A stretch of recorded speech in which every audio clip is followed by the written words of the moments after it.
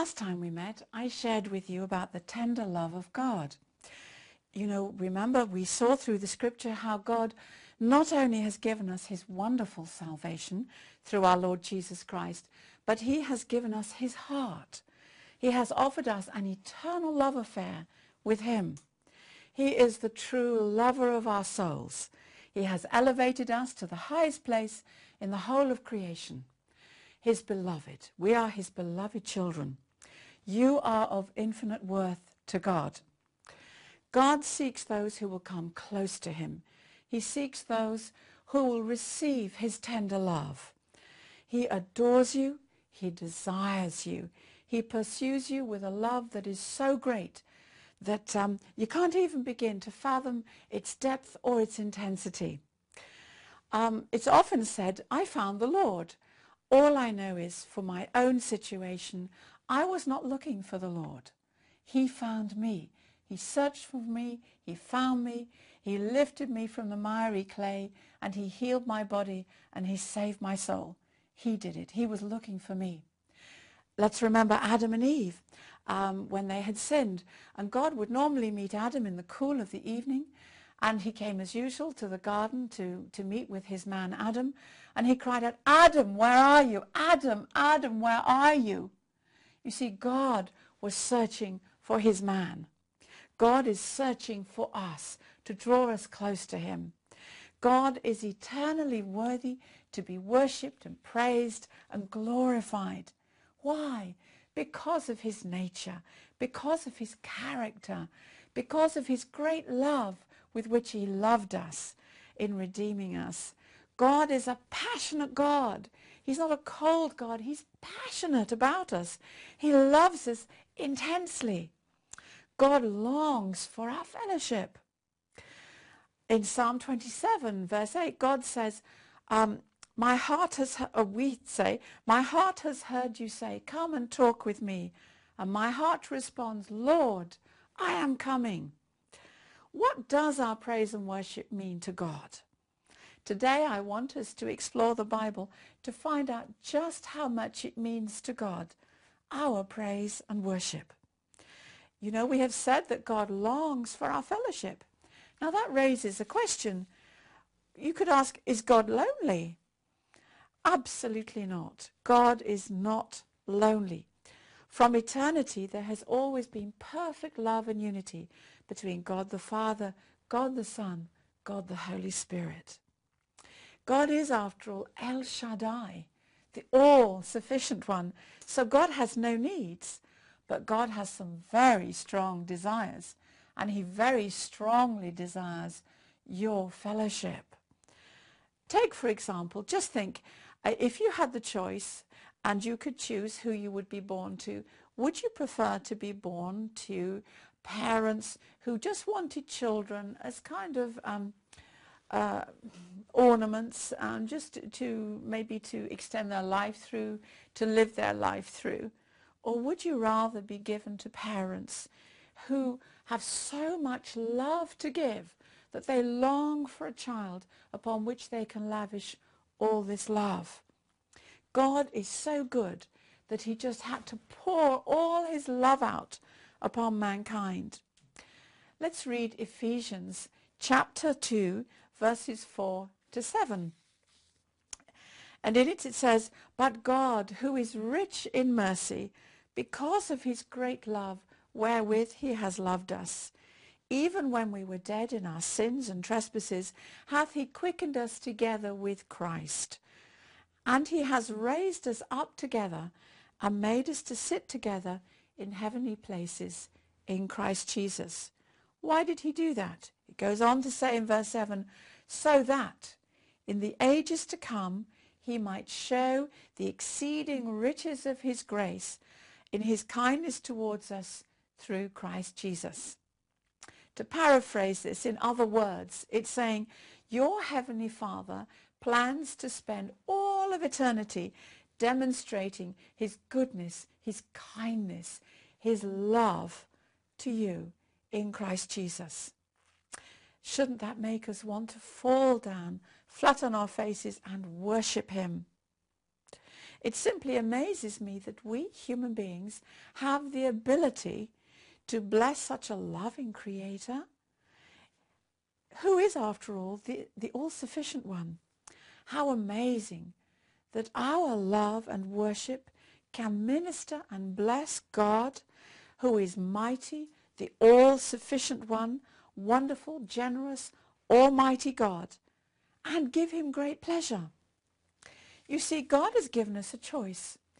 He allows us to choose to love him or not to love him.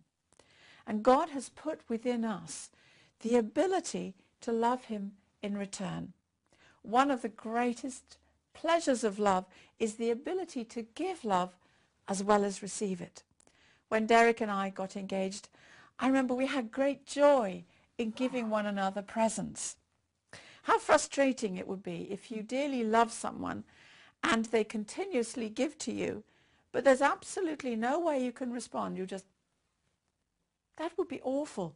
So you see, God has put within us the ability to reciprocate the love that he pours upon us. How does he enable us to reciprocate? By being able to bless him and minister to him in return. But God will never ever force you to love him. By giving us free will, God has made himself vulnerable to sinful mankind.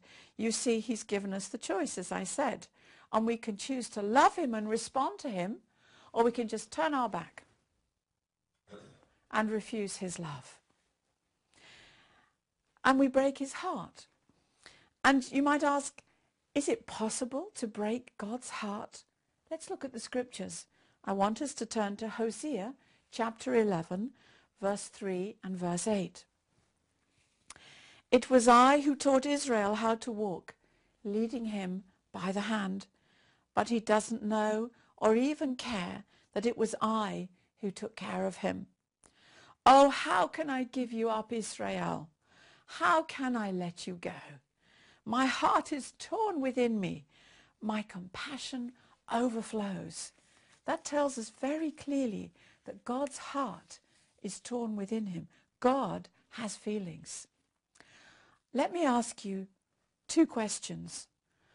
Are you going to break his heart by withholding your love from him? Or will you be determined to give him all the love of your heart, your fellowship, your companionship? Will you listen to Deuteronomy chapter 6, verses 4 and 5? Hear, O Israel, the Lord, our God, the Lord is one. And you shall love the Lord your God with all your heart, with all your soul, and with all your might. Are you going to love God with all your heart, with all your soul, and with all your might? Consider the potential that our love has to bless our Creator. Now let's look at Isaiah chapter 43, verse 24. Here God is speaking about the nation of Israel and the terrible way they had rejected him. But Israel wasn't alone in her rejection of God. People are rejecting God every day of creation. Every day we're rejecting him. I rejected him. I turned my back on him, but he searched for me. And in Isaiah 43:24, God is speaking to Israel, and he says, "You have bought me no sweet cane with money, neither have you filled me with the fat of your sacrifices." That word filled doesn't mean a great deal to us, but if you look at the full meaning of the Hebrew, that word filled means to saturate. It means to make drunk. It means to water abundantly. It means to quench the thirst. Now, if the Old Testament sacrifices had the potential to do those things for God, how much more must God be affected by the love and worship arising from the hearts of his children, whose hearts are full of love for him? Just consider the effect it has on God. It fills his heart. It saturates him. It intoxicates him. It waters him abundantly. It quenches his thirst. Have you ever been really thirsty? I had food poisoning and I couldn't keep any fluids down. And I remember I was so thirsty that my tongue literally stuck to the roof of my mouth. And all I could think of was water, water. And the bliss and the wonder of being able to have my first drink, it quenched my thirst. That is a little bit of how God feels when we worship him and we love him. It seems amazing to me that God actually has a desire and a thirst for the worship and the praise that only we can give him, that only you can give him, that only I can give him. Doesn't that stir us to the very depths of our being? Let me paint you a word picture. Just imagine our Father God in heaven is sitting upon his throne. From every direction, from all over the face of the earth, and in every language, requests are flowing in every second of time. And it's cries, oh God, meet my needs. And it's right and proper to ask God to meet our needs. But just imagine if God only heard this. Oh God, meet my needs. Heal my body. Get me out of this problem. I need money. Bless me. Anoint me. Give me a great ministry. Why aren't you answering me, God? You don't love me anymore. You've forsaken me. I hate you. Some people say, I hate you. Where are you, God? Why don't you answer my prayers? Why don't you speak to me? I need help and I need it now. Words of cursing and blaspheming and demanding from petulant children mixed together with all the voices. And on it goes until suddenly a soft voice is heard, so very different from the rest. And it's saying, sweet and wonderful Father, I come to you in Jesus' name. I'm not here to ask you for anything, Father. I just want to tell you how much I love you, Father. I want to be in your presence. I love to be in your presence. I want to spend time with you today, Father. I appreciate you more than I could ever tell you. Father, you are the center of my universe. You are everything I have ever desired or dreamed of. I come to lay all of my love, all of my life at your feet. I bless you, precious Father. I worship you with all my heart. Where's that voice coming from? It sounds the most beautiful music in the ears of our Heavenly Father. Sweet incense to all his senses, the most refreshing voice that he's heard in his throne room. He looks, he sees you. He cannot act fast enough to come and take up residence in the midst of your worship. You could be alone in your kitchen. You could be in your living room. You could be anywhere. And you are worshiping him from the heart. God comes and takes up residence in your praise and worship wherever you are. Psalm 22 verse 3 tells us, and thou art holy, thou that dwellest amidst the praises of Israel. In other words, God comes with his manifest presence and love to take up residence as you worship him. Let's consider, what does our loving worship do to God? It blesses him immensely, immeasurably. It gives him enormous and tremendous pleasure. And when we bless God, he blesses us in return. I remember that I'd been shopping in Oxford and I was utterly exhausted. I mean, some people are sort of very bright-eyed and bushy-tailed when they've finished their shopping. And I'm just exhausted. And I remember I had to wait in a very long queue for the bus, and then you're kind of pushing and poking. You've got all your shopping, and I got on the bus and I fought my way to a kind of a secluded seat, if there's any such thing. And I sat down with all my shopping, and I just felt really quite unwell. And I remember just closing my eyes from everything that was going on around me.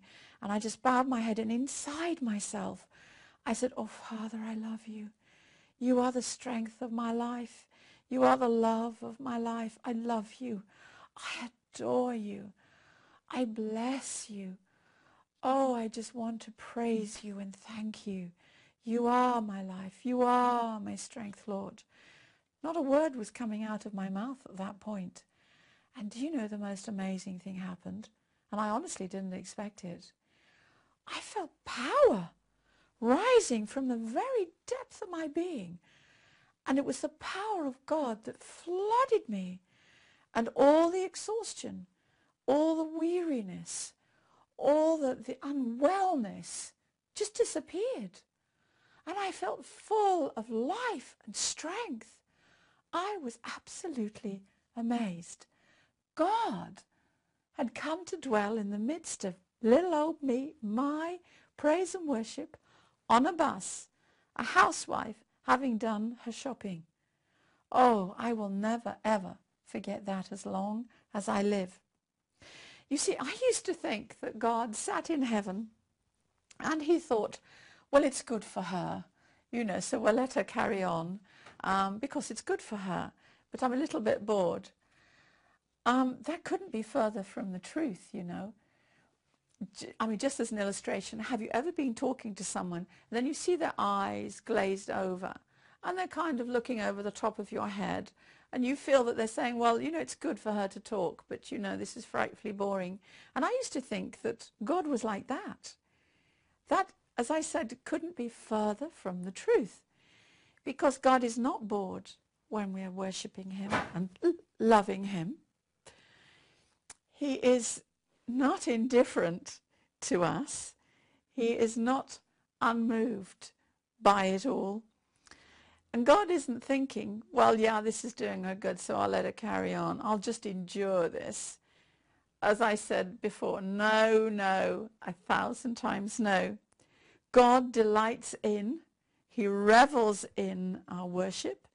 It brings him joy. It brings him blessing. It absolutely thrills him. If you knew that there was something that God really wanted and you could give it to him, would you withhold it or would you give it to him? God makes himself available to us every moment of every day. Isn't it marvelous that we can have direct access to God any moment, wherever we are? I'm not sure if I've shared this with you, but have you ever telephoned a company and you don't get to speak to a person? And, you have to go through these different numbers. If you want this, press number 1, press number 2. And then you think, oh, joy, I'm going to speak to a person. And then you've got another lot of things that you've got to go through. And then you hear this little voice that says, you are in a queue. Thank you. Please hold the line. And do you know, I have actually spent up to 20 minutes, 30 minutes once when I really needed to get through. I still didn't get through because I was still in a queue. I honestly thought actually they'd pulled the plug and gone home. And it's not like that with God. We have instant access. Isn't that simply amazing? We mustn't take it for granted. It's so easy to take all God's blessings for granted. And I do pray, as I pray for myself, I pray for you, that God will open our eyes to see his love, to see him reaching out for us, to see his blessings in our lives, so our hearts will be full of praise and thanksgiving. So as I said, God makes himself available to us every minute of every day. I wanted you to pray with me. I gave you this word picture about a sweet voice saying, Father, I love you. I would like us to pray that together. Would you pray after me? I'll say it in short sentences. And I would ask you to just close your eyes, everything that's going on around you, turn your back on that problem, turn your back on that need, and just close your eyes and picture the Lord. Picture your Heavenly Father who is just got his arms outstretched for you. I used to love to sit on my daddy's knee, put my arms around him and put my face in his neck and just say, Daddy, I love you. Let's do that. with our wonderful Heavenly Father. Sweet, wonderful Heavenly Father, I come to you in Jesus' name. Father, I'm not here to ask you for anything. I just want to tell you how much I love you. I wanted to spend time with you. I couldn't stay away from your presence. I appreciate you more than words could ever tell you. Father, you are the very center of my universe. You are everything I have ever desired. You are everything I have ever dreamed of. I come to lay my life down before you. I lay all the love in my heart before you. I thank you, precious Father, that I can bless you with my love. I bless you, precious Father. I worship you with all my heart. My heart has heard you say, "Come and talk with me." And my heart responds, "Lord, I am coming." I just feel so moved that the Father God, even as we're speaking together, as I'm joining you in your home, that his presence is overshadowing you as you reach out in your heart. So God is pouring in his love, and he will show you and tell you exactly what to do in that problem that is facing you. God has a wonderful future for you. He has a very, very special plan for you, and he will lead you one step at a time. And as you spend time in his presence and you come close to him, he will draw close to you. You might say, where do I start? The Psalms are a very, very good place to start. As we read, as David shared the depth of his love and his heart with God, you could make those words your words. You may not even feel tremendous feeling, but you know, God is a God with feelings. He's given us feelings, and they are perfectly valid. So any lack of feeling is only temporary. And as you take your place and you have that special time, you see, I have a trysting place with the Lord, and it's a special armchair that I go to, and I kneel before it, and I bury my head in all the cushions, and I feel that I'm just with my Heavenly Father. Just spend that time with him and tell him how very much you love him, how much you appreciate him. You could start with practical things, like I thank you that I have a roof over my head. I thank you that I have food to eat.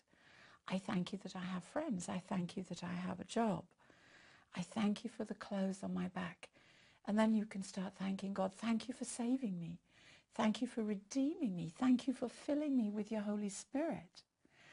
Thank you, Father, for Jesus Christ, your precious Son. Amen.